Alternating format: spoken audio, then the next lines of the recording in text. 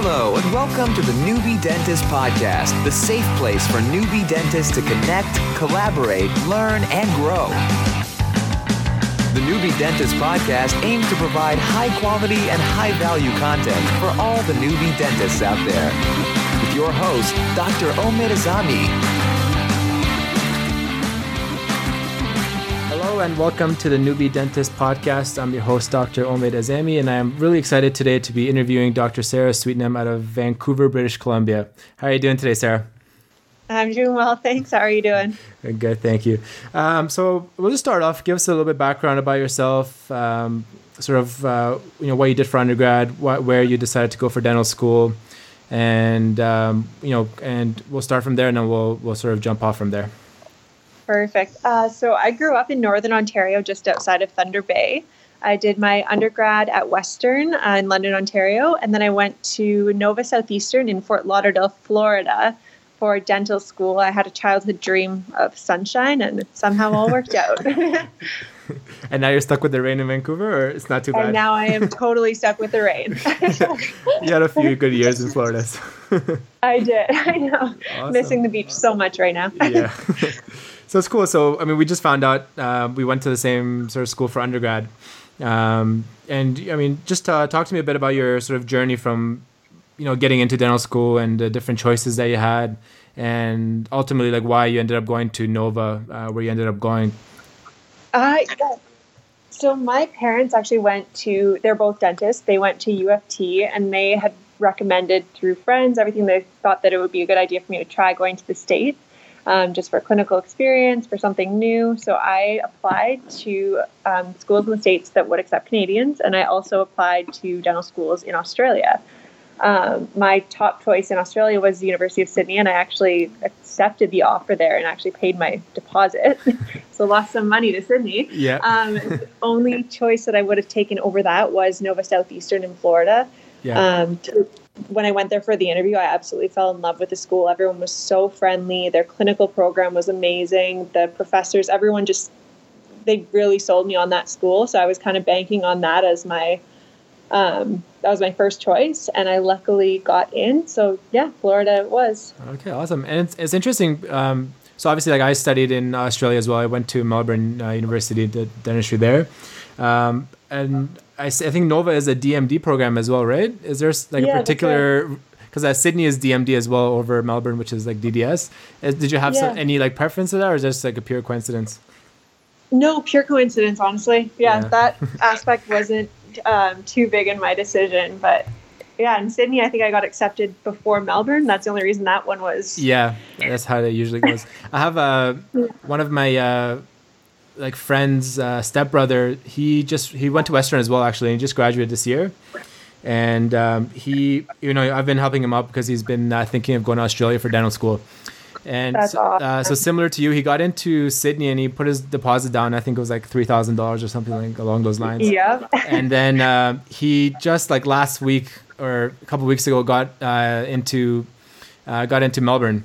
So he's messaging me, and I'm trying to be like impartial and not biased, but I said, wow. Definitely Melbourne. I think I had some friends that went to Sydney. I think Melbourne is a little bit better clinically because we sort of jump into clinic in second year, which is pretty cool compared to most programs.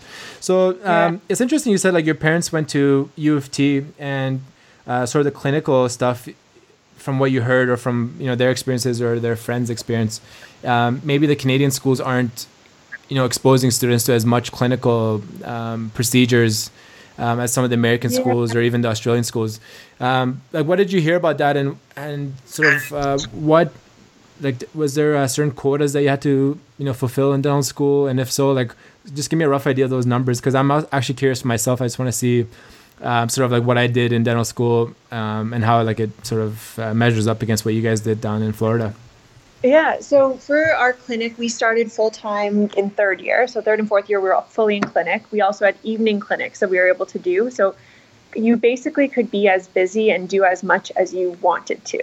And my goal for dental school was to kind of throw myself in there, do as much as I possibly could. So quotas, I'd say they still don't set the bar too high for as much as you have to do.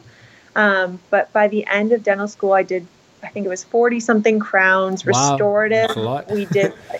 Yeah, we had the opportunity to do a lot. Restorative, we did, I honestly don't even know how many restorations, but by the end of it, it was like, I know I way surpassed the quota for that. And I think it was something like 250 was like 290 was the requirement. For like restorations. For restorations. Okay. Yeah. 40 we got to crowns, restore. That's crazy. Yeah. Yeah, no, it was awesome. I mean, I also got very lucky with patients and having referrals from patients that all needed a lot of work. Yeah. And does is Nova, is there like post-grad programs there as well, like specialty training programs, or you guys were basically it, or? No, they have every specialty program. So yeah, they had pros, perio, endo, oral surgery, and then peds as well. That's awesome, because a lot of times, from what I'm hearing is the schools that have like the post-grad programs, they sort of tend to like take all the good patients and all the bigger like endo cases or pros cases. So there's not a lot that sort of trickles down to the dental students. So it's pretty cool that you still had like that experience. That's awesome. So you must be pretty comfortable doing that kind of work now. Yeah, I mean, I'm still learning a lot, obviously. Yeah. but yeah, I had a great experience in school and did feel comfortable coming out, starting work, knowing that we were able to do that much, I guess. That's great. So you're in Vancouver, British Columbia now, is that right? Yes, that's right. Okay, so talk to me a little bit about, like I know Vancouver, I mean Toronto as well, like, most major cities in North America is pretty saturated. And Vancouver is like pretty famously saturated, I think. So talk to me a little bit about your, coming back to Canada, moving to Vancouver, and sort of what you had in mind in terms of what you were looking for an associateship position. Is there a certain type of practice, like I noticed from your Instagram page that, you seem to be like in a more high-end sort of aesthetic type practice, and correct me if I'm wrong. So what was like your vision, like going into that? Like what kind of stuff were you looking for, or how did you, stumble upon the positions that you're in now? So my vision, my parents were both amazing dentists. They've always practiced putting the patient first. They were never really in it for the money. It was more about patient care. And I guess the reason that I really wanted to go in it was I worked in their practice and I saw them transform patients that were terrified of the dentist into happy, comfortable experiences. So that's the main thing that I was looking for when I was interviewing, was which practice I would be happy in, working for a dentist that I will learn a lot from, at the same time as having that kind of family-based care where, not strictly just production driven, I guess, but more so learning experience and working for good people. So the two offices that I actually ended up at out here, they do happen to be cosmetic practices. But both of the dentists are absolutely amazing. They do a lot of implant dentistry, a lot of cosmetic stuff, and they're very, very willing to teach me. So any question that I have, they give me an unbelievable answer. And I think that's the main thing I was looking for, was someone that wanted to help mentor and teach as much as I could learn in the first few years. That's awesome. And so these guys that are the dentists that you work with, do they own just the one practice and you're there with them all the time, or are you there by yourself sometimes, or like, what's the arrangement like? So one, I'm there with him most of the time, but evenings, I do some evenings on my own and weekends on my own. Okay. The other one, we're there opposite days, but he'll actually come in on his days off to kind of talk to me about cases and that's so good. Go over whatever. Yeah, it's really nice. What's your setup like? I mean, I don't have like a fantastic setup, and that's why I like talking to other people and seeing like what they're doing. So it's pretty in Toronto, like in the surrounding suburbs now, it's really becoming popular for, the corporate sort of thing, or even smaller offices where dentists will buy like two or three offices and sort of have associates working in them. Yeah. And so those are most of the jobs that are usually available. So I sort of start off like you. I was more in the city when I first, got back to Canada from Australia and started working. There's a little bit of more of a high end sort of office, like right in the midtown, like, high like demographic area. But I was by myself and I didn't really have any mentorship opportunities as such. So it was a bit tricky, like just trying to figure everything out and like learn on the fly and try and do good work and learn. But I mean, the benefit of it was I had to sort of like stand up like on my own 2 feet and sort of figure things out. But so yeah, true. like it's awesome. That way. Yeah, but it's awesome that you have like. I talked to another dentist who's a friend of mine actually, who just graduated a year ahead of me and from Melbourne. And he's out in British Columbia as well, and he got himself into a really good group practice where he's just getting like loads of like mentorship and he's like constantly busy, which is pretty cool as well. So what type of procedures are you doing at work now? And how are you getting patients? Are you just seeing the new patients, or do the principal dentist sort of treatment plan and then just pass on work to you? Like, how's that working out? So mostly new patients. The one office is right downtown Vancouver, so we get a lot of walk-bys. We get a lot of referrals from our own patients. So it's actually so nice because I start out right from the new patient exam. The format that he has for his new patient exam is amazing too. So you really get to know your patient right from. Oh yeah, what's that like? We do a lot of photos. So we take all the x-rays, take the photos, and then we actually go over everything with the patient. So you really get to know them, what they're looking for, kind of educate them on just basic dental knowledge. And then, I don't know, I find it just kind of opens it up for conversation right away. So you know exactly what they want. You can kind of relate more to them and really take time. That's been probably my favorite part. Cool. So this is like beyond just like intraoral photos, right? Like you take proper like frontal, side and kind of thing. Oh yeah. Yeah, I was stressed for probably 3 weeks learning his way that he does all the photos. Yeah.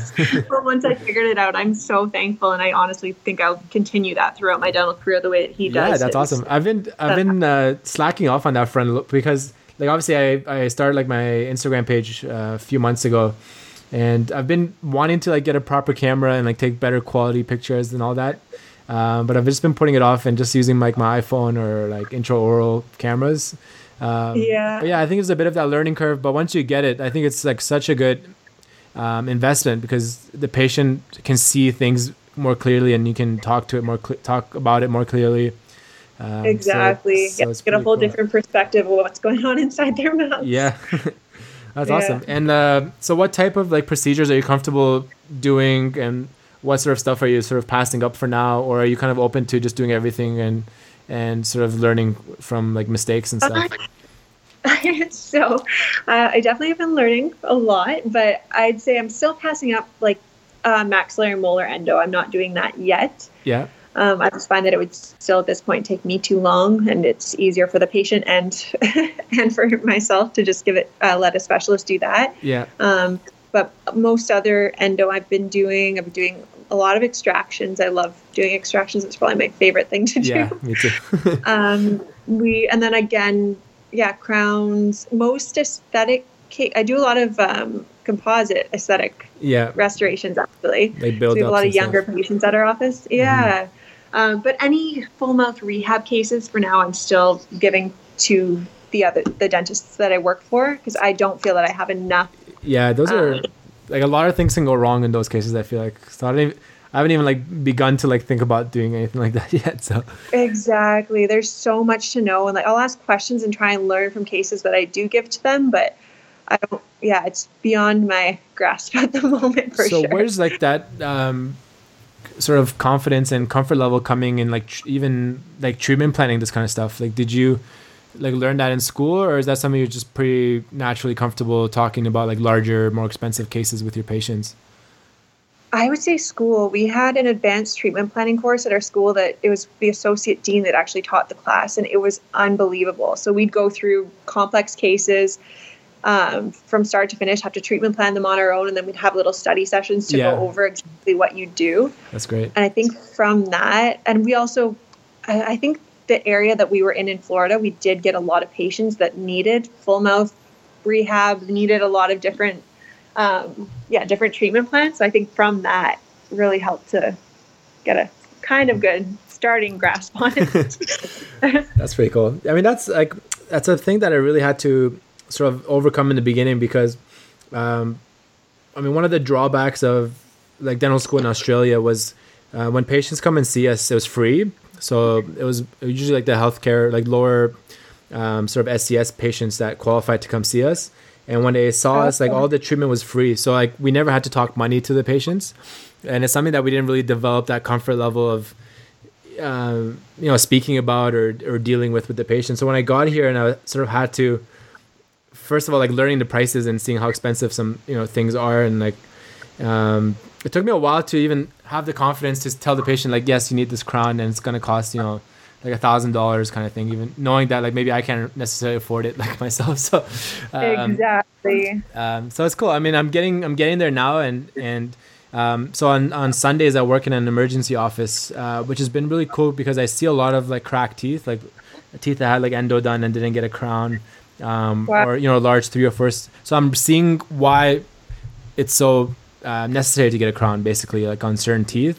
Having seen that, I understand the value now, so I feel more confident talking to patients and sort of educating them about that. And I've seen a bit of a boost in that sort of case acceptance, so it's been pretty cool. Yeah, that's a big learning curve at first, is just explaining everything in the proper way. For sure. Yeah, but the pictures are helpful. I think I need to really start doing that and take the time and it's worth it. It's stressful at first. Seems like you're taking way more time than you should be to get the photos ready. But once you get comfortable with it, I find it's the biggest change that I've seen in my patients and in my ability to explain things is using the photos. Yeah, awesome. And how busy are you? Like, are you seeing how many patients are you seeing on average per day, kind of thing? Days are pretty. So the one office I'm working at 3 days a week is full. It's basically always busy. Nice. The dentist is the team dentist for the Vancouver Canucks. He's been a cosmetic dentist out here for so long. That's pretty cool. Yeah. So do you get the players coming in, or? Yeah, we do. Yeah, the players, their families, and it's nice. That's awesome. Yeah. Yeah, he sees like a lot of actors, actresses. He's a pretty high profile dentist. Nice. So that's an awesome job to get. There. Yeah, great. Yeah, it's pretty cool. It is. I've been thinking about that now. Like, I'm thinking if I have to relocate, like I was telling you before earlier, I might have to like move back to Australia maybe. And if I do that, I think I want to maybe pursue because right now I work sort of like more like in smaller towns, like outside the city. So it's not really like that high end sort of cutting edge like dentistry. It's more like just bread and butter, like general dentistry. But it'd be cool to be like in a sort of a high end office doing those kind of like veneer cases and more aesthetic stuff. So I might try and sort of get myself into one of those situations if I can in the future. That'd be pretty cool. Yeah, that'd be awesome. I'm honestly not doing as much of it at this point. I'm mostly referring and learning from them and letting them do most of that stuff. I just don't feel I'm quite there yet. And I know the patients coming in wanting cosmetic work, they know exactly what they want, and I want them to get exactly what they want. So still easing into that side of it, but that's pretty cool. It is cool. Okay. So sort of the couple other things I wanted to talk about in this episode with you was something that I recently started thinking about, and it's sort of like fashion in the workplace, because in dental school, we had to wear like sort of like business attire kind of thing, and then we just wore like these like linen gowns on top of like our dress clothes. So I kind of I had like a longing for just wearing scrubs. So like ever since I got back, I've just been wearing like scrubs every day at work. I have the opposite. Yeah. So like exact opposite. I'm like curious to see do you is that something you think about do the average dentist think about that, and do you think it affects how the patient looks at you and sort of if they're likely to accept cases or not accept cases based on if you're wearing a nice dress shirt, dress pants, versus just wearing Nike running shoes and scrubs, which I've been doing. So that's a good question. Honestly, my thing is that we wore scrubs every year in dental school from day one until the end of 4th year, and by the end of it, I was so sick of wearing scrubs all the time. So I loved it. But I know they are so comfy, but I was so excited to actually wear professional dress. That I love. I don't know. It's one of my favorite things now is going shopping for professional clothes. And actually being able to dress up nicely to go to work. And I just wear the white coat. And I feel like another thing, I still look young, so I do kind of want to look a little bit more professional to try and sell myself a little bit more. Yeah, for sure. That's why I'm growing out my beard to try and look a bit older. So. Whatever it takes, right? So you wear the white, so you wear a white coat all the time on top of your. I do. Just work clothes, right? Okay. Yeah, always white coat and then professional dress. Yeah. Did they But. Yeah, I've never thought about the white coat. because we never, like, it's not big in Australia. Like, we don't even have like that sort of like white coat ceremony type thing in school. Really? So you never see anyone like ever, like even physicians, like they don't really wear white coats in the hospitals and stuff. So Wow. it's like a bit strange. Like I feel like a bit like phony wearing it, but maybe like Interesting. yeah.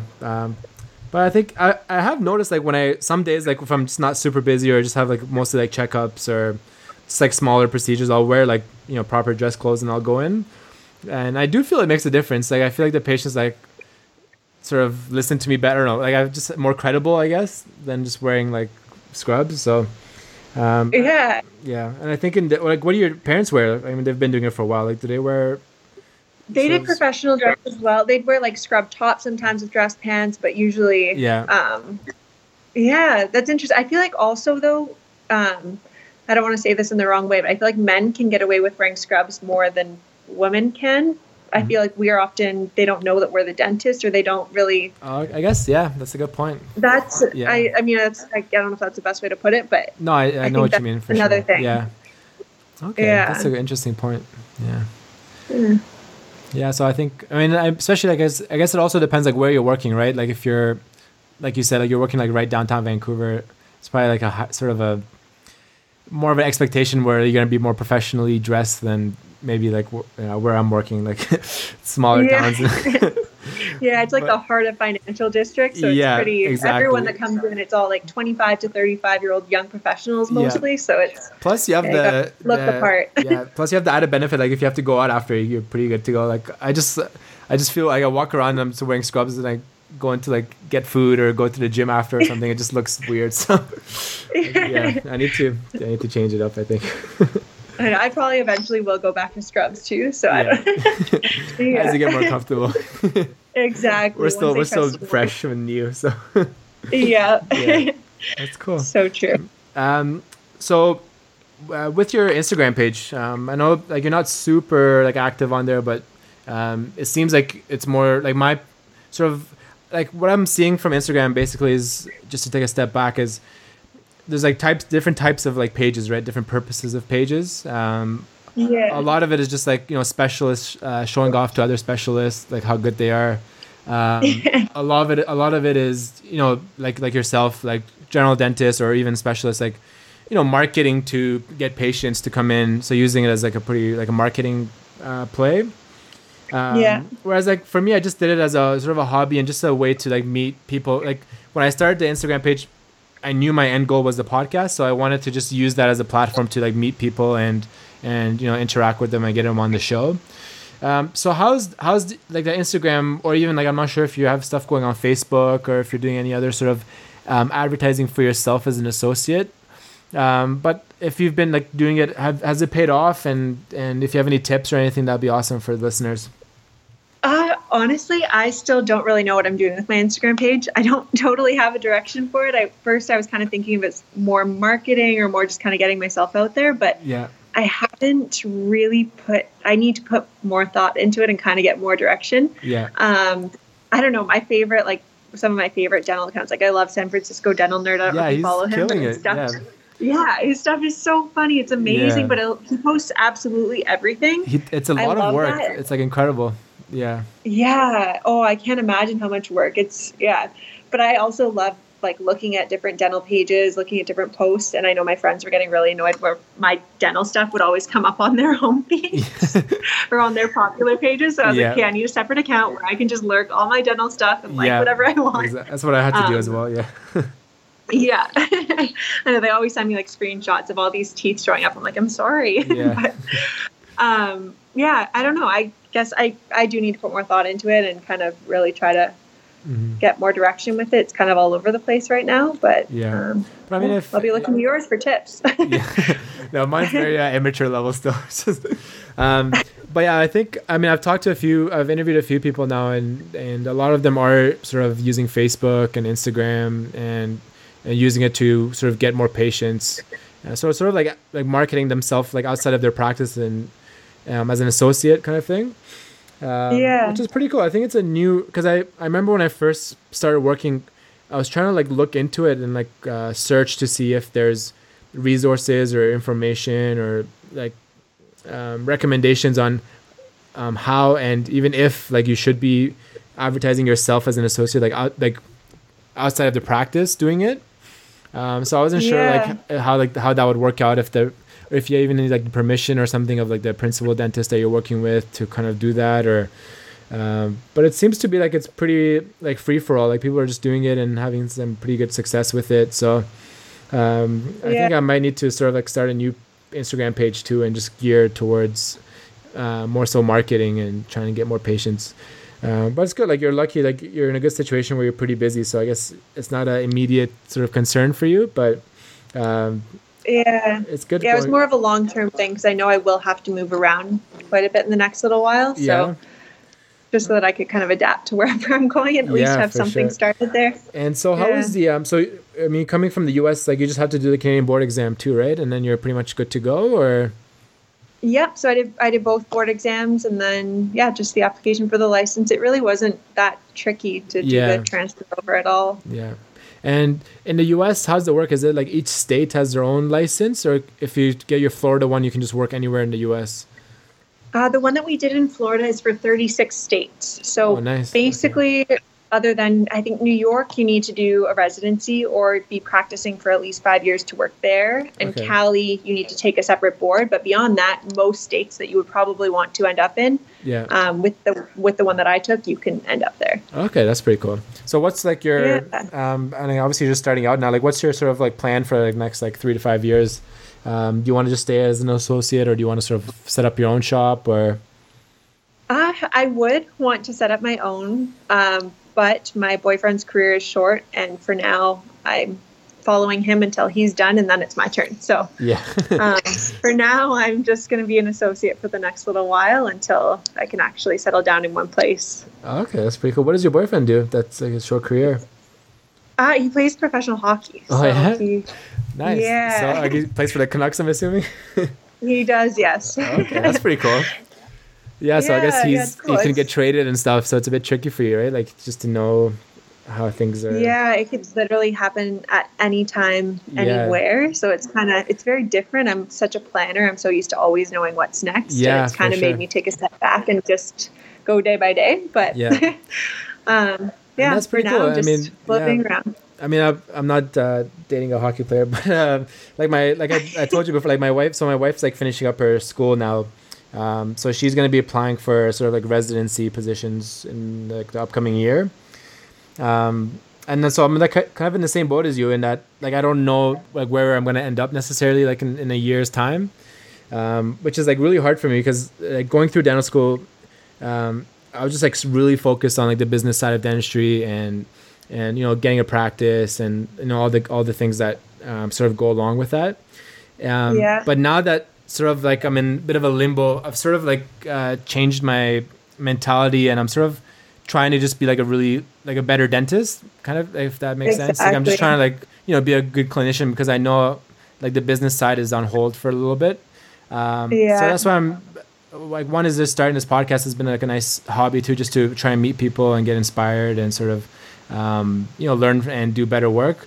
But it's cool. Like it's something that I never like thought I would, like I didn't want to be a bad dentist, but like I didn't want to be like the best, you know what I mean? Whereas now, I have this like, and I'm a competitive guy. Just like, it's like a completely like different mentality, right? So it's pretty cool. So I think you're in the same boat. So I guess you just take it as it comes, right? Just try and do the best as you can right now, and be ready for when the opportunity comes up. Yeah.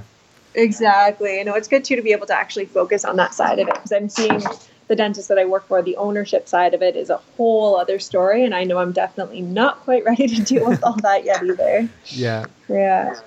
It's a lot. That's pretty cool. Yeah.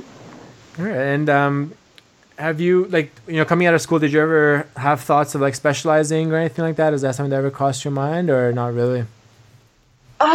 If I did, it would be oral surgery, I think. But but that's another 5 years, and at this point, I'm not.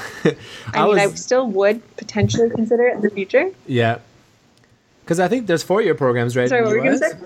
I'm same as you, because when I was going through dental school, probably about like second year, I was like fully like committed to like doing oral surgery. So that's what I was gunning for that, like coming through like third and fourth year. But then to stay in Australia and do oral surgery, it's like it's more of like the UK model. So you basically like you finish dental school and then you go and do med school, like all 4 years of med school. Wow. And then you sort of start the training process. So it takes like, it's like 8-9 years. It's like insane, like after dental school. So I knew I knew that I didn't want to do it there. And then coming back to Canada from Australia, and I think that's one of the advantages that you have, like going to the US over going to like Sydney, is you have more options for specializing, which is pretty cool. Because a lot of the American programs, especially in oral surgery, when I was looking into it, they don't really accept many international students. Really? So majority of them, you had to be like a North American graduate, so like a Canadian or American school to get into. Oh, interesting. I would never have thought about that. Yeah, so that's like Australian schools. Yeah, for anyone who's listening or considering going abroad or is abroad, that's one of the like I mean, it had like crossed my mind briefly, but it wasn't real until I sort of was in like end of third year and I was looking into programs and like cutoffs and sort of entry requirements, and I started realizing that, and I was like, oh man, like it's pretty tricky if I. Like there's only a handful of schools that I could have applied to, and even in Canada as well. I think not all this. I mean, there's not many programs to begin with for oral surgery in Canada, but even within those, like half of them, I wasn't eligible to apply for. So that's why I kind of gave up on those dreams and became more focused in fourth year on like the business side of it. So, but yeah, it's a cool. I think oral surgery, like it's so. And I was talking to. Scott, who's like I was telling you, is a dentist out in BC as well. It's so like immediate, and I think that's what I love about it. Like you get the tooth out and you're done, and like you get that immediate like feedback of like success, which is pretty cool. Because like a lot of stuff, like if you do endo, like you're not sure if it's gonna heal. You have to like monitor for a little bit or all this stuff. But when you do like an extraction, like there's like a definitive like start and finish, which is pretty sweet.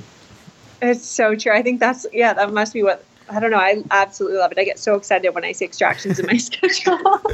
Are you doing like wisdom teeth and stuff too, or just more straightforward ones for now?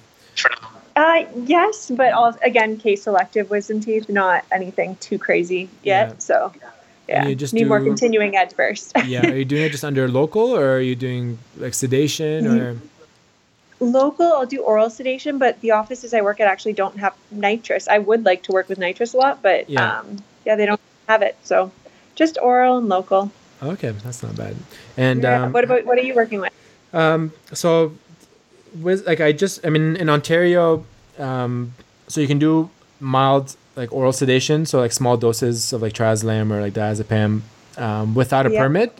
But you can do nitrous by itself without a permit. But if you want to mix like oral sedation and nitrous, because the patient sort of transitions into like a more moderate sedation, you have to have a permit for that. So I just recently did the course for it. So I actually just today got the email back from the college. So I got my basically you get a temporary permit, and you have like 3 months to submit 5 cases back to the college, and then they'll review it and make sure you're doing everything like safely, and then you get like your full license to be able to do like moderate sedation. So it's pretty cool. I have like a nice full clearance case and like immediate dentures booked in for next week. Awesome. So I'm going to do that with the moderate sedation. So I'll give the oral sedation plus the nitrous. It's a pretty anxious patient too. So yeah, that's pretty exciting. It's cool to. I'm jealous of the guys that do like IV sedation. We have in my office in Barrie that I work at. We have a dental anesthetist that works there. Oh, that's awesome. So he trained in New York and he's working there now. And it's so peaceful. Like patients come in, he puts them to sleep, and he does like big cases. So he'll spend like 5 hours like fixing everything. Wow, that's really cool. And it's all quiet, and it's just like got the beeping of the machine going. Like the patient's not complaining. So it's just like it's a dream. I want to go and get my IV sedation. That's awesome. Truly pain-free dentistry. Yeah. Awesome. No kidding. That's amazing. That's pretty cool. Wow. And what are you doing for? Like I know you've been. How long have you been working now? Like. Since August. So not that long yet. Early days. Yeah, I got back since the end of July. And have you? Because I know when I first. I've been about probably like 8-9 months now, so a little bit longer than you. I know the first few like months I was so overwhelmed with like how much variety and options there are for like continuing education classes. Yes. So I didn't know where to start. I was like, what do I even do? Like, what's going to be like a high return on investment? Should I focus on endo? Should I focus on like oral surgery a bit more? Or have you thought about that at all? And if you have, like, what stuff are you like have done or planning on doing in the near future? So I have, and I feel the same way as you, very overwhelmed. The dentist I first started working for, he's very, very into continuing ed. Yeah. He does all smile design courses, and he at first was kind of telling me to do everything. Meanwhile, I'm looking at my debt, and I'm like, I'm not getting paid yet. I have no money. How am I supposed to do it's all so this? Expensive too, yeah.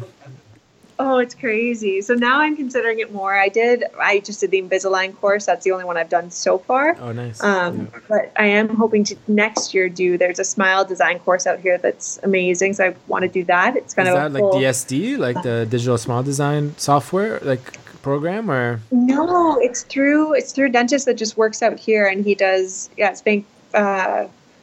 just a personal smile design course where you do 1 day prep and then you all insert on one day, and he does a day of lecture too. It's that's pretty cool. Yeah, it seems pretty cool. So I do want to do that. I do definitely want to do a lot more endo courses. Yeah. That's kind of where I'm starting with at this point. It's interesting. You said you're more comfortable doing like mandibular molars than maxillary molars. Yeah, I don't know why. I hate I don't know why. I just I'd rather do like a maxillary like any day over. I just struggle so much with like lower molars, like getting into like the mesial canals. Like it just takes me like half the time. I'm just trying to like find actual, like, even once I access and everything's like going well, like just to get it back into the canal just takes me forever because it's so hard to angle for me. I don't know what it is. Oh, I find that with second molars for sure too. Yeah. And maxillary, I honestly just haven't done enough yet, I think, to... And the radiographs too. I think having a good assistant to take the radiographs for that is also key. Yeah. What are you guys using in your office? Do you have like just ProTaper or like Wave One or? Wave One, yes. The guy that designed that, actually, the professor is at my school. So our school was huge on Wave One. Oh, really? That's pretty cool. So you like trained on that? Sorry? You trained on Wave One like in dental school? Yeah, Wave One, and then we did Gutta-Core was the other method that we learned. We actually never did lateral condensation in school, though. Okay, cool. Yeah, that's it. Yeah, what did you guys learn? So we had a pretty strong endo program in Melbourne. The faculty there is like pretty like well known there, so they sort of created their own protocol. So it was rotary as well, but it was a system called like M2, which I haven't really seen here. So they kind of use like two different systems, and but it was like a lot of measurements. So I haven't really done that since. But we did lateral condensation for obturating. But here I've been using like half my offices have ProTaper and then half like Wave One. So I've been using. I prefer ProTaper. I like the feel of it a bit better than the reciprocating for Wave One. But it's easier, right? Wave One, like it's just a one file. So if it's like a more straightforward case, usually it works out pretty well. I had one today. So I started this new office. It's at York University. So they don't have a dental school at this university. So there's like a private dental office on campus. So it's really busy, and like a lot of students come through. And a lot of the dentists they don't like doing endo there. So I wasn't super busy, so I kind of put my hand up and I was like, yeah, I'll do it. I'll take the endo cases. So they booked a couple in for me, like, in the past couple of weeks, and I had sort of one today. It was a lower, it was a 4-6, and again, like, it just took me so long trying to get into the canals each time that I was like running out of time. So I just sort of had to like stop halfway. I just put some like calcium hydroxide in, and then had to convince the poor guy to come back another point. And there's students too, right? They're just like 18. They're like, man, I don't want to come back. I'm like, sorry, like I have to. Yeah, it was a bit tough, but no, it's a good experience. Yeah, go ahead. Sorry. Oh, sorry. I was going to say, that's what I find with endo for now is I'm still which I don't think is a bad thing, but very meticulous and slow. Yeah. And I would never want to rush it. So I do always warn patients ahead of time that they could go and get it done very quickly by the specialist, or if they are willing to be patient, that they can go with me. That's still where I'm at right now, because I'm not ready to start rushing endo. Yeah, the communication is so important, right? So if they know what they're going into before you start, and then you can't really complain. That's awesome. Yeah, it's so true. Yeah. Yeah, but endo's one of those. I think it's one of those things where when you're a new grad, I know, like, I have friends from dental school. Like, I talk to them, and they're like, "Oh man, I'm not doing molar endo anymore. Like, screw it. Like, it's not worth it for me." And I think it's like it's too early. Like, we're too early in the game to like stop doing procedures, like full stop. Like, I think it's good to like push ourselves a bit, and even if we get stuck a little bit, or if, like you said, we're a bit slower and have to like break it up into a couple appointments, worst case, I think it's definitely still worthwhile to do it than to just say, I'm not going to do extractions, or I'm not going to do endo, or. I completely agree. Yeah. Yeah. I had a case with my first retreat actually, where I went in, so it was, I think it was previously done in Croatia. Nice. And you could see obviously that the previous dentist had missed a canal. You could see it from the radiograph. So I went in, and it turns out he perfed on the canal that he didn't fill. He opened up the access to all of them. It was right there, right in front of you, and he perfed and just sealed up the other two and then called it a day. So for me, that was like, I felt defeated, because I was like, oh, I thought I could do this. And then you open up into it and you see what. Yeah. So what'd you do? Did you refer? Or? So that one ended up having to come out. It was. I mean, it's like a long-standing perf. Like, it can be good, right? So. Yeah. But I guess learned a huge lesson. So you do retreats. That That's pretty fancy. I don't feel comfortable like enough like to do retreats yet. Like, I need to get like the regular endo down pretty comfortably, and then I'll start doing a bit of retreats. Yeah, that's where I don't think I'm doing any more for a while, because now I see that there's usually a pretty good reason why it needs to be retreated. Yeah. And I think that's like the worst thing. Like, you'll even like with like restorations and stuff, you'll see something and you're like, man, like I could do that so much better. And then you get into it, and you're like, no wonder like the dentist did it this way, because like the patient's like a gagger, or like it's just like it's so like you learn that quickly. Like, don't not to judge like other people's work, because you don't know like the circumstance. So true, very humbling. Yeah, you learn a lot, and so I mean, we're both pretty new. Like, I think that's gonna be a whole new thing. Actually, just recently we had a patient come back for a recall. And because now I'm sort of going, like, I've been at my offices for like 6 months or so some of them are coming back, and like radiographs are due, and we took like a set of bite wings, and then I look at this filling, I'm like, who did this? Like, it's terrible. And then they're like, oh, you did. And I was like, oh my god. Like, so I had to so I told the patient, I'm like, I'm sorry, like I have to redo this. And so it's pretty embarrassing. So I think that's going to be the next few months are going to be a whole bunch of fingers crossed every time someone takes a radiograph that nothing's like disastrous. Oh my goodness. Learn from our own mistakes sometimes, unfortunately, but we'll get there. Yeah. I think that's like, it's new, right? Because in dental school, like, we're not there long enough to see our stuff start to fail. So like, we think we're perfect, and then now it'll start to come back, and we'll see, and you're like, oh man, I need to shape up a little bit here. So true. So true.